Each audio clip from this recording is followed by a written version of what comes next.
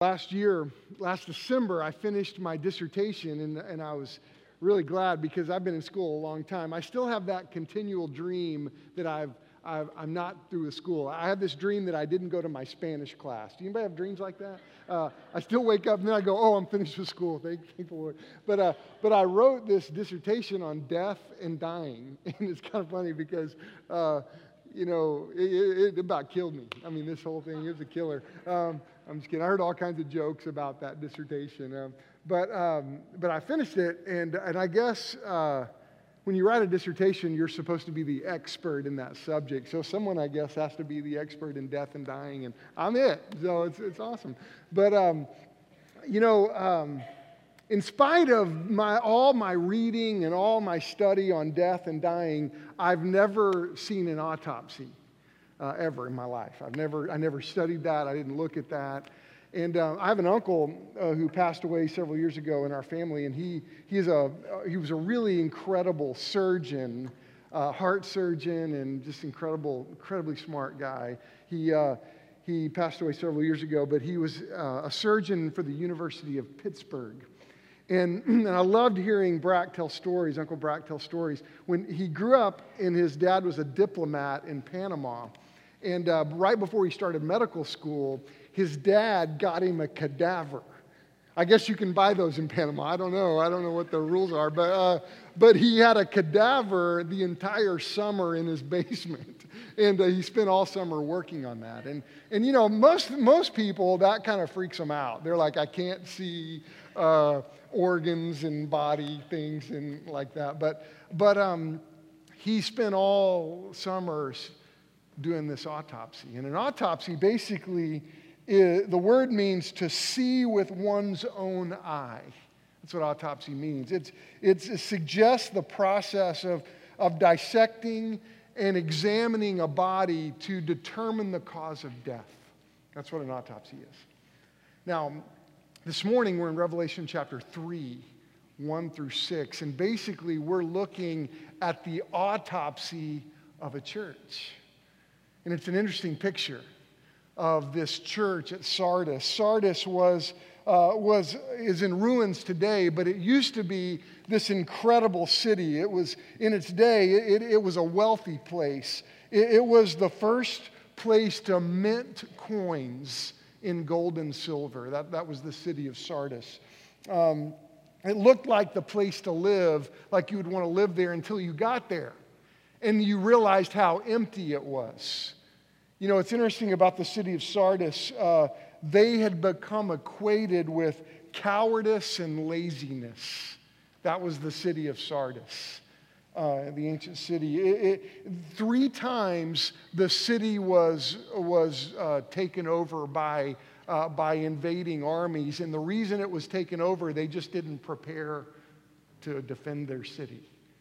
And it was just an interesting condition. And maybe that was really the condition of the church at Sardis, because they were, because of this autopsy. When it comes to the message that Jesus gave this church, he was the most harsh to this church than all the churches in the book of Revelation, the 7 churches. He was harsh with them. And when I think about what he said to them, he tells them that they were dead. That you have this reputation for being alive, but you're really a dead church. And, I've got this picture, and if you ever come to my office, it's right above my desk. And it's my favorite piece of art that I own. Josh Burton drew this. It's a chalk drawing.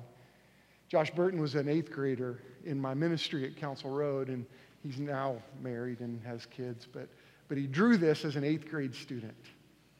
And he gave it to me, and I just love it. And people come into my office, and they're like, what is that? And I bring it out at least twice a year probably when I preach, because it helps me reorient. It helps me refocus. And I try to do this often in my office, because sometimes you put something on the wall and you don't look at it anymore, right? I try not to do that with this. And I want you to see it. I want you to feel it a little bit today. here you have kind of this dark picture. It's kind of eerie a little bit, but I want you to notice it. It's this guy right here. He represents Christians and believers, people that have the light, right? And he's got the light. His candle is burning. He's got a candle. And you can see that the light is impacting him. It's shining up his face. It's lighting up his world, if you will. But you see all this shadowy people, hollow-eyed people behind him and beside him. And actually, they're right around him. And what's interesting about this, there's a guy right here that is closest. You can tell he's the most empty. He's right next to him, and he's got a candle in his hand, but it's not lit. The problem is with this guy, what do you notice about him? His eyes are shut, aren't they? And when Josh drew that, I thought, oh my goodness, thank you, Josh. It's just a treasure to me. Because it reminds me of just how the Lord has moved in my life and how God has spoken to me throughout my journey. And I've promised the Lord, I said many times, I come to the Lord and I say, Lord, I promise you that as a believer, as a Christian, as a follower of you, I will be awake. For 2,000 years, Jesus has been telling us it's been harvest time, right? Harvest is plentiful, but the workers are few. And I've committed in my own life to the Lord, God, I will be awake during the harvest time. And I said to the Lord, as long as you give me influence, as long as you give me breath, I will do everything in my power to lead people, your people, to be awake in their life, awake to the spiritual battle. It's a commitment to the Lord that I made. And I think about in this last few weeks, as we've looked at the messages to the churches at Revelation, I pray that you and I are a part of the body, the church, that is in the middle of God's will, that is awake during the world we live in, and that we are not a dead church, or believers who are missing the incredible opportunity and responsibility of walking with God and knowing Him and serving Him and loving Him and ministering to the world and embracing the call of our life, of our church. Now, I believe every church has an opportunity to walk with the Lord and know the Lord. But you know what? It's interesting. Not every believer, not every church experiences this. And so this morning, my heart is moved, and I pray that we hear the message to the church at Sardis. Would you stand and turn to Revelation chapter 3? We're in verse 1, and we're going to read through verse 6. I pray we hear this message, and let's look at this problem that Sardis was facing. He says, "And to the angel of the church in Sardis write, the words of him who has the 7 spirits of God and the 7 stars. I know your works. You have the reputation of being alive, but you are dead. Wake up and strengthen what remains and is about to die, for I have not found your works complete in the sight of my God. Remember then what you have received and heard. Keep it and repent. If you will not wake up, I will come like a thief, and you will not know at what hour I will come against you. Yet you still have a few names in Sardis, people who have not soiled their garments, and they will walk with me in white, for they are worthy. The one who conquers will be clothed thus in white garments, and I will never blot his name out of the book of life. And I will confess his name before my Father and before his angels. He who has an ear, let him hear what the Spirit says to the churches." And this is the word of the Lord. Thank you. You may be seated. Now, look back at verse 1 with me. Stay in your Bibles here and let's look at this. In verse 1, he says, to the angel of the church at Sardis, write. We've looked at this, that it's likely the pastor of the church that he's writing to. And he's saying, I'm right. Jesus has a message for the pastor of the church. And I think about the responsibility that we have as pastors to listen to the Lord and listen to Jesus' voice. And as just children of God, as followers of Christ, we have the responsibility to listen to his voice. And he says, the words of him who has the 7 spirits of God and the 7 stars. Look at his message here. This is from Jesus, the one who's in control. I know your works. You have the reputation of being alive, but you are dead. Now think about that. Point number 1 today that we've got to see is that it's really possible for churches to die. I mean, it's possible for churches to die. I mean, there was a time in Sardis when it was very much alive, and there was a day that this church was serving well, and it was the glory days, if you will. They had glory days. They had days that man, God was moving, but slowly they died. And what's interesting, they had a reputation of being alive, but they were dead. I mean, what a tragic indictment that they were a dead church. And I don't know if you've ever been a part of a dead church, but it's disheartening. I mean, it's like there's even a smell of death in the air. It's discouraging. You know, Tom Rainer is a great leader in Southern Baptist life, and he had many positions of importance. He's the head of Lifeway right now, and he recently wrote an article about why churches die. And I want to just give you some of the things that Tom Rainer said. He's a better expert than I am. So he said a lot of churches die because they are waiting on the magic bullet pastor. That churches are looking for some pastor. We live in the day of the celebrity pastor, right? I mean, there's celebrity pastors all around us. And you know, I don't want us to forget that as a pastor, I'm not in charge of this church. I'm not the head of this church. Who's the head of this church? Jesus is. God's the head of this church. And sometimes this is a message to me, a warning to me that it's not that we don't need a celebrity pastor here. We need a celebrity savior here. And that's the celebrity. And it's my prayer that as a church moves forward, that we lift up the name of Jesus here.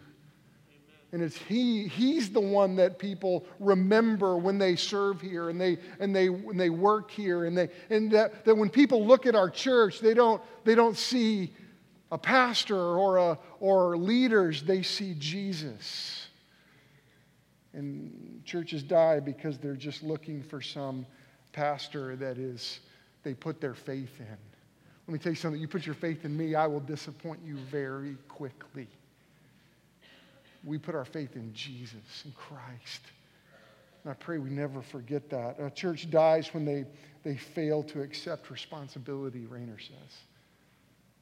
I mean that we have a responsibility in this community, and we've got to live where we're planted and grow where we're planted, and we have a responsibility here. We've got a job to do here. And as a body of believers, we figure this out, that we accept the responsibility for this community. And it goes back to like the moment I get on and I've told you this before, when I got on the highway going to Calvary, and I said to the Lord, is Tulsa really our responsibility? And God's like, what'd you say? Yeah, no, Lord, it is. Yeah, it is. Ready. We're going to go, by golly. Churches die because they fail to accept responsibility. Folks, we have the responsibility to communicate salvation to people all around us and to serve this community and to make a difference here, to live as the light of the world and the salt of the earth. Churches die because they are not willing to change at all, Rainer says. You know, The rate of change is crazy in our world.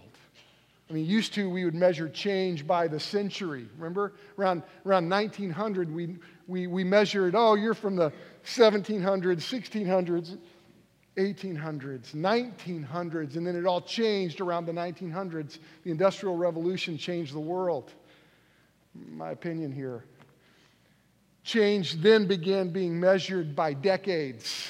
Oh, the 20s, 30s, 40s. You'd measure change by decades. Now, today, we measure change by the iPhone. Which version do you have? So it's crazy how rapid change is embracing us. And I'll tell you, we better change. And we'll talk about that in a minute. I don't want to get ahead of myself. Churches die because they're too busy fighting and criticizing.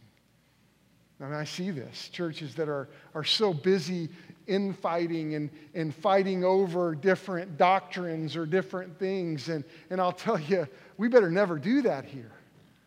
We've got a call to share the gospel, and we've got to be busy about communicating the message of Christ to the world. And I'll tell you, when we're busy doing that, we don't have to have time to fight over things like carpet and lights and, doctrines that are in-house debates as believers. And I'll tell you, I pray that we don't do that. It says churches die because they're confusing non-negotiables with negotiables. Sometimes we fight over the wrong things. We make things sacred that aren't meant to be sacred. And churches die because they fight over non-negotiables. They die because their solutions are all inwardly focused, Rainer says. Churches that just look inward and forget to look at the community, forget to look around them and remember that we're called to reach the lost. And I'll tell you, they turn inward. And may God move us to never turn inward. Churches die, he says, because they desire to return to 1985. I don't know why he chose 85. I didn't write it. Tom Rainer did. But you pick your date. I still hear moments of the million more in 54. Anybody remember that? Anybody remember? Raise your hand. Don't be shy. Okay. In Southern Baptist life, the 1950s were unbelievably productive for us. A million people got saved in 1954 in the United States of America. And that's awesome. But so often, people in the church tend to look back and go, remember what it used to be like. Man, we live in the past. I thank the Lord for our past, but may we never live there. May we look forward. And it's interesting. Mark 7, 8 and 9 says this, you leave the commandment of God and hold to the tradition of men. He said to them, you have a fine way of rejecting the commandment of God in order to establish your tradition. And I'll tell you, we better be a church that is willing to date our methods. We'll date our methods, but we stay married to our message. Now, the message of Christ will never change. The fact is, people need Jesus more than they need the next breath that they take. But I'll tell you, we must remain a church that is grateful for our past. But we're moving into the future, reaching people with the gospel. I want us to hear this today. Death is interesting because when someone is dying, they what do they say? Let's make you more comfortable, right? But living is harder, isn't it? When you're living, you're often uncomfortable. Because what did I, like this morning, my alarm went off and I was like, it's 34 degrees. I looked at the temperature and I was like, I don't want to run today. That's uncomfortable. It's going to be cold. My dog didn't want to run with me today, but I ran today. And that's uncomfortable. That's a great picture to remember that living is sometimes more uncomfortable, and we should not strive for comfort in our life. This is the biggest problem in American Christianity. This is why churches all over are stagnant and believers are quick to get into sin because we so focus on comfort, and may we never do that. It's possible for churches to die. Point number 2. Is this. At First Baptist Owasso, a dying church is not an option for us. It's not an option. And I pray that forever this remains not an option for us. Look at verse 2. What does Jesus say to this church? He says, "Wake up and strengthen what remains and is about to die." Look at this. "For I have not found your works complete in the sight of my God." What does Jesus say to him? He's like, wake up. Look, you're not done. Your work is not finished. And he says to Sardis, this message that to this church in a community full of people that needed Christ, and he says, wake up. You're not done. You may think you're done. You're not done. And as long as we have breath, we are not finished. You may feel like, well, Chris, I'm a senior adult. I can't do as much as I used to. You're not done. You're not done. There'll never be a moment where we say we've reached enough people in this community. Never will that moment come until Jesus returns and we're in heaven. We'll be done because he'll be done. And I pray that we remember that, goodness, dying's not an option. So what do we need to do? What does this look like? What does it mean? What does it look like to wake up? What does it look like to live with your eyes open and not with your eyes shut?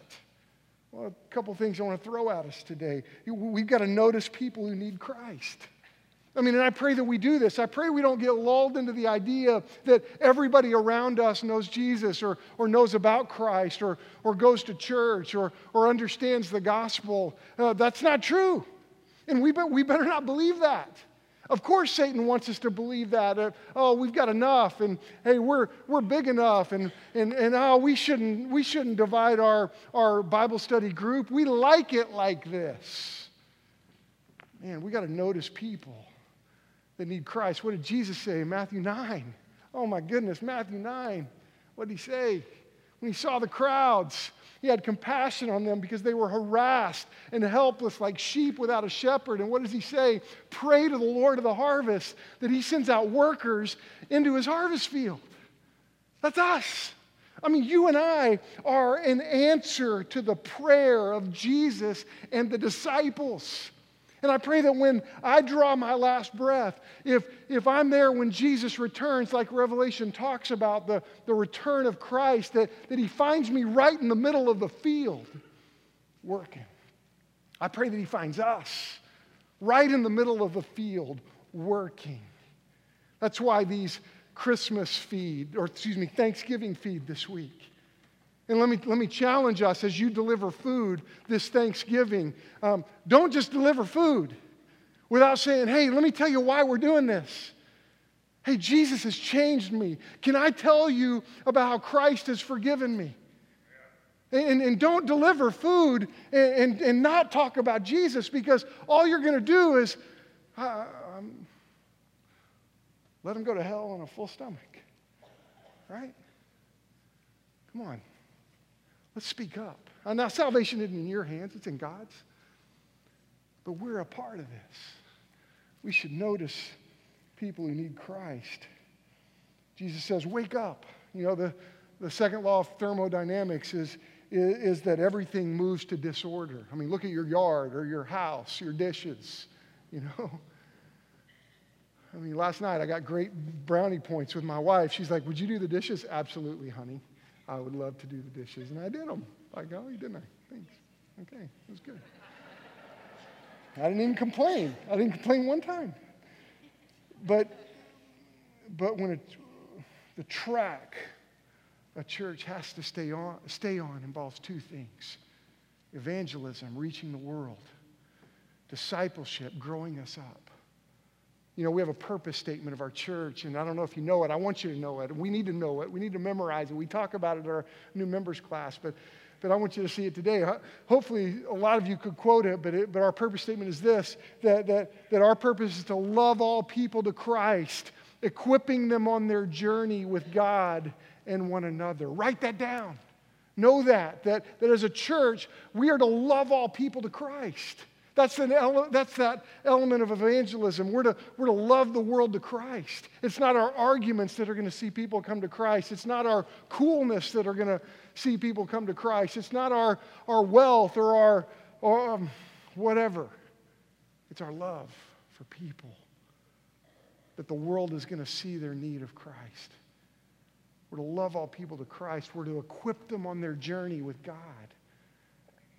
You're to grow up in your relationship with God. We're to equip one another on our journey together. We're to learn to forgive one another and love one another and help one another. Look at what he says in verse 3. Verse 4, he says, strengthen what remains. In other words, don't stagnate. Let's not get stagnant. And you know, when it comes to following Christ, we not only need to notice people that need to know Jesus, but you've got to consistently make course corrections, right? To follow Jesus, you've got to consistently bring your life back on course. That's why the preaching of the word every week, we give an invitation because honestly, daily, we need to reorient our life back into following Jesus. And so often we don't consistently make course corrections. As a church, we've got to continually do this. Say, are we on track? Are we fulfilling God's plan for our life? You know, God has moved in our church in 2017. I believe we'll look back on 2017 as a milestone year for the life of our church. But let me tell you something, we better never live in 2017. I mean, we should for the next month. And then we're going to be in 2018, and we're like, God, what do you want us to do? How do we go? How do we follow you? Let's reorient. Let's be right with you.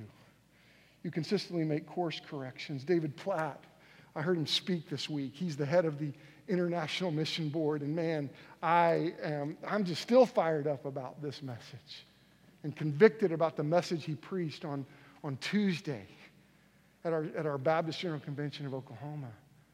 You know one of the things he said?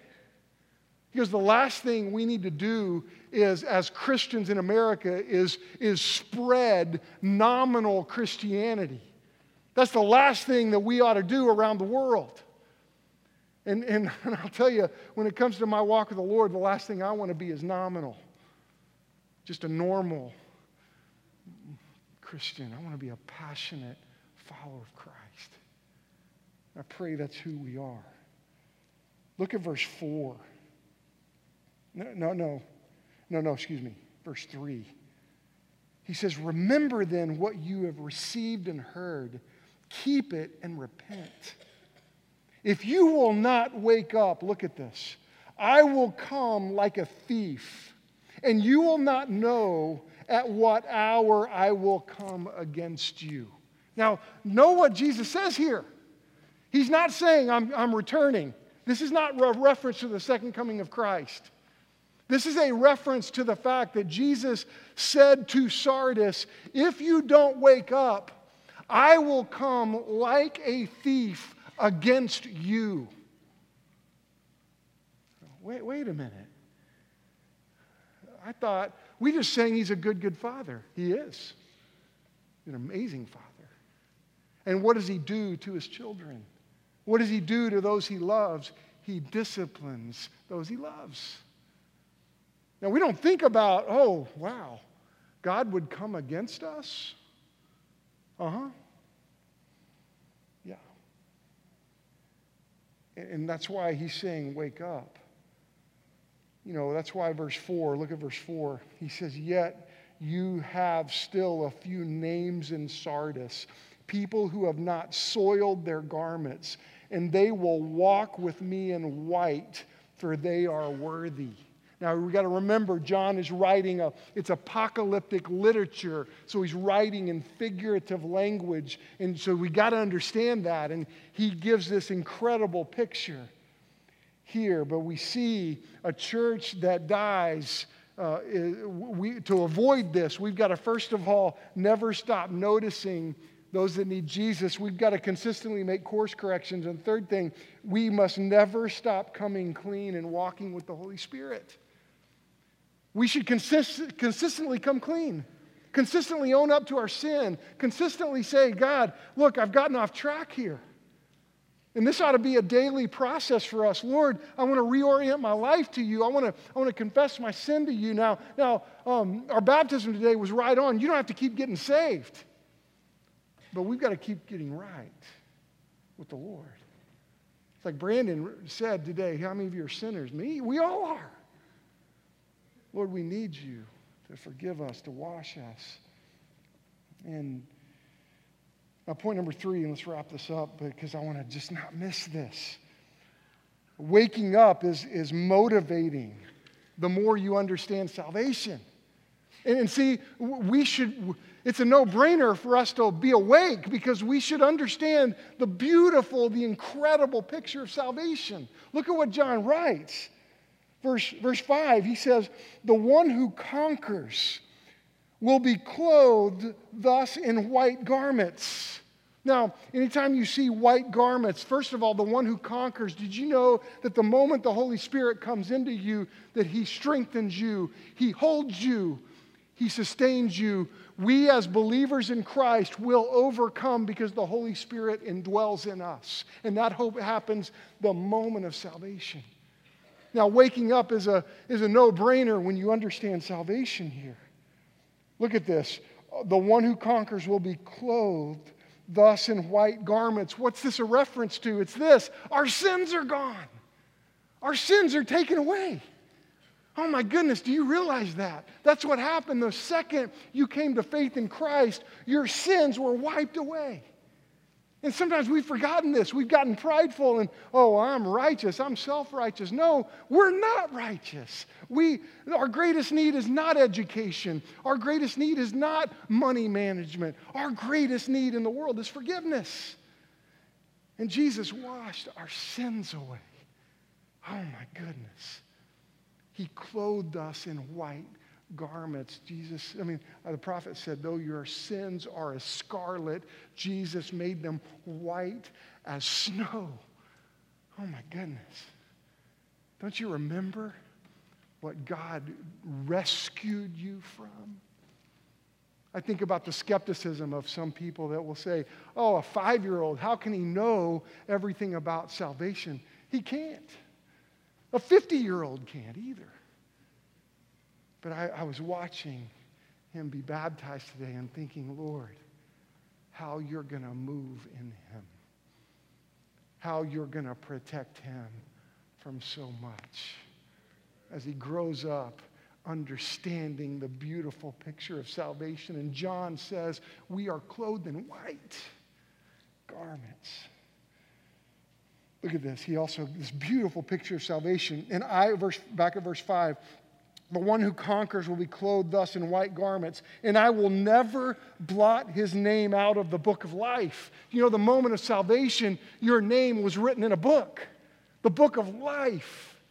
And I want you to understand the incredible lifelong picture of salvation. Do you know that when you are saved, you never lose your salvation? And there are a lot of people in our world, in our city, that would believe, oh, you can lose this salvation. And I want you to recognize that salvation is not in your hands. You didn't establish it, and you don't maintain it.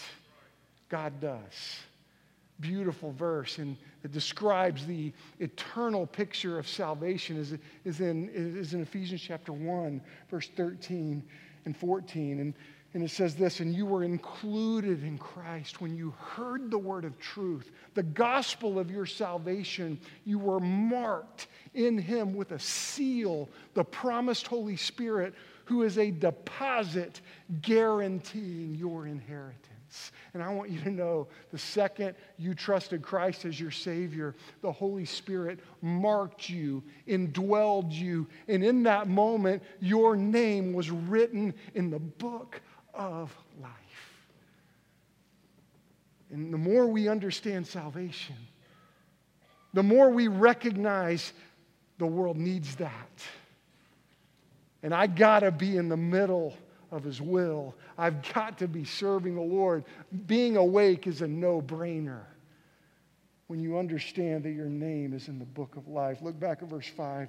He says, and I will confess His name before my Father and before His angels. And don't we got to hear this.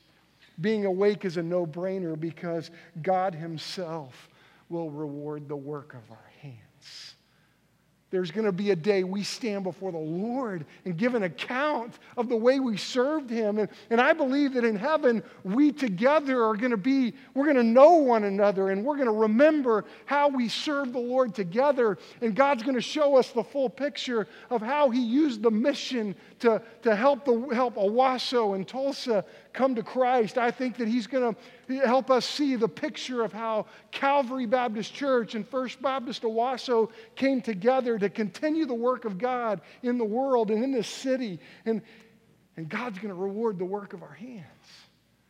And this is why Hebrews chapter 10, verse 39 just winds my watch. I can't get away from it. But we are not of those who shrink back and are destroyed, but are of those who have faith and persevere their souls. And let me tell you something, as a follower of Christ in this church, we're not going to shrink back.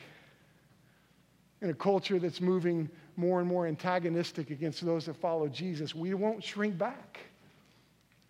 We will proclaim the message of Christ, and we will move forward and say, God, we're going to follow you. We're going to be in your will. We're going to walk with you and understand salvation. Do you understand it? Because if you really understand it, opening your eyes and being awake and being a church that says, God, we are looking to the future, not the past. We're grateful for the past. Our methods, hey, that's just a method. The message needs to go forward. So let's do it. Let's work together. Dying is not an option for us. And that's really what John is saying, what Jesus is saying through John to the church at Sardis. Your work is not done. Strengthen what remains before it dies. Turn around, repent, follow me. You know, as I look at us, everywhere around us, I see signs of life. I see signs that our church is alive. But I'll tell you, we must continually look to the Lord. Continually say, God, may we follow you and be in the center of your will. If you are here today and following Jesus is mildly important to you, hear this call to repent and come back to the Lord. If you're here today and you're like, wait a minute, time out. You mean my sins can be forgiven? Oh, Chris, you don't know what I've done. You don't know what I have done. You may be a lady here and you may, Chris, I had an abortion and you don't know how much guilt I feel and how much devastation I feel. And you may be here today and you're a husband that's been abusing your wife and you feel guilty, or maybe you have an addiction and you're like, Chris, you don't know what I've done. I'm standing here saying, don't you know how powerful the cross was? And when Jesus shed his blood for you, his act on the cross